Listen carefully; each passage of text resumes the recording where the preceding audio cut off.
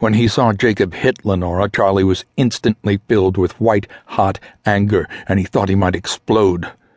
There was a basketball-sized stone at his feet, and he picked it up and started off at a trot across the field-turned parking lot.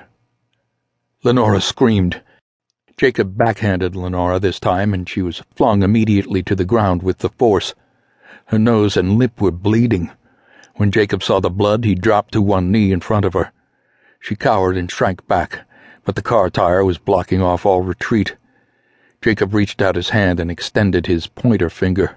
He scooped up some of her blood with his fingertip and slowly stuck his finger into his mouth, just like a child stealing icing from a birthday cake. He grinned at her, greedily eyeballing the remaining blood on her face, and opened his mouth, revealing a sinister set of teeth. 2 teeth were sharper and longer than the others. Mother didn't allow Lenora to see movies, but she had heard snippets of conversation from the kids at school about a movie named Dracula. She knew right away that Jacob was like Bela Lugosi, a vampire. Then she looked up and saw that Charlie was standing right behind Jacob. Jacob saw Lenora's eyes focus above him. In this heightened state of being, all of his senses were sharper. He could see the reflection of Charlie in Lenora's eyes. He could hear Charlie's heart beating, pushing the blood through his body. Jacob whipped his head quickly around, baring his teeth, hissing loudly like a black panther in the jungle. "Good night, asshole," Charlie said. He had time to register the abnormally long teeth and pale skin as he brought the stone down on Jacob's head. Jacob dropped to the ground. "Let's get out of here." He grabbed her hand and hauled her to her feet.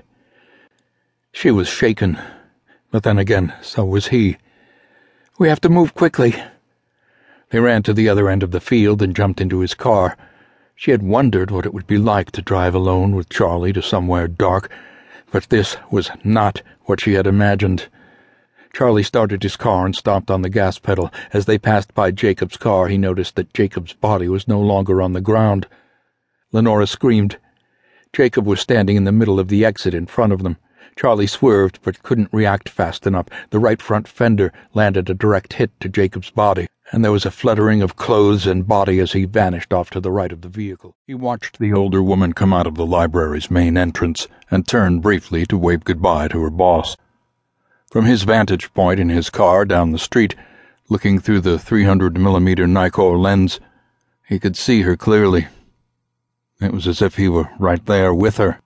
While he watched, Sherry inserted her left index finger deeply into her left ear and proceeded to twist it back and forth while she walked.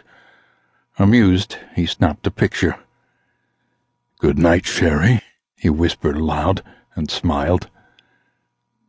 He thought she was a little overweight, but not fat, and her mannerisms weren't unpleasant.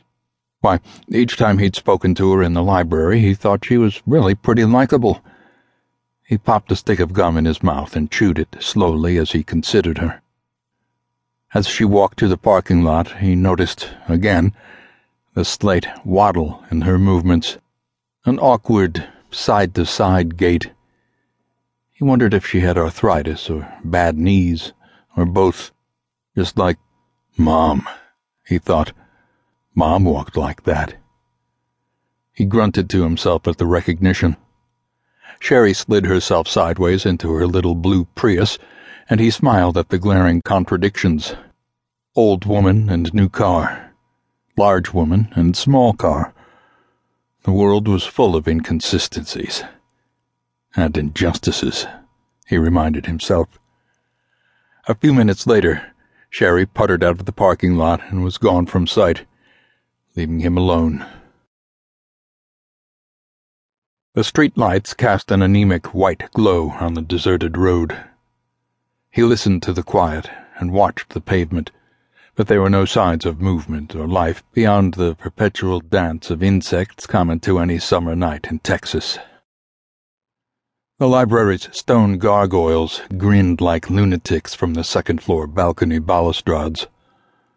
Their eyes gloated and taunted him, keepers of secrets no living soul would ever be privy to.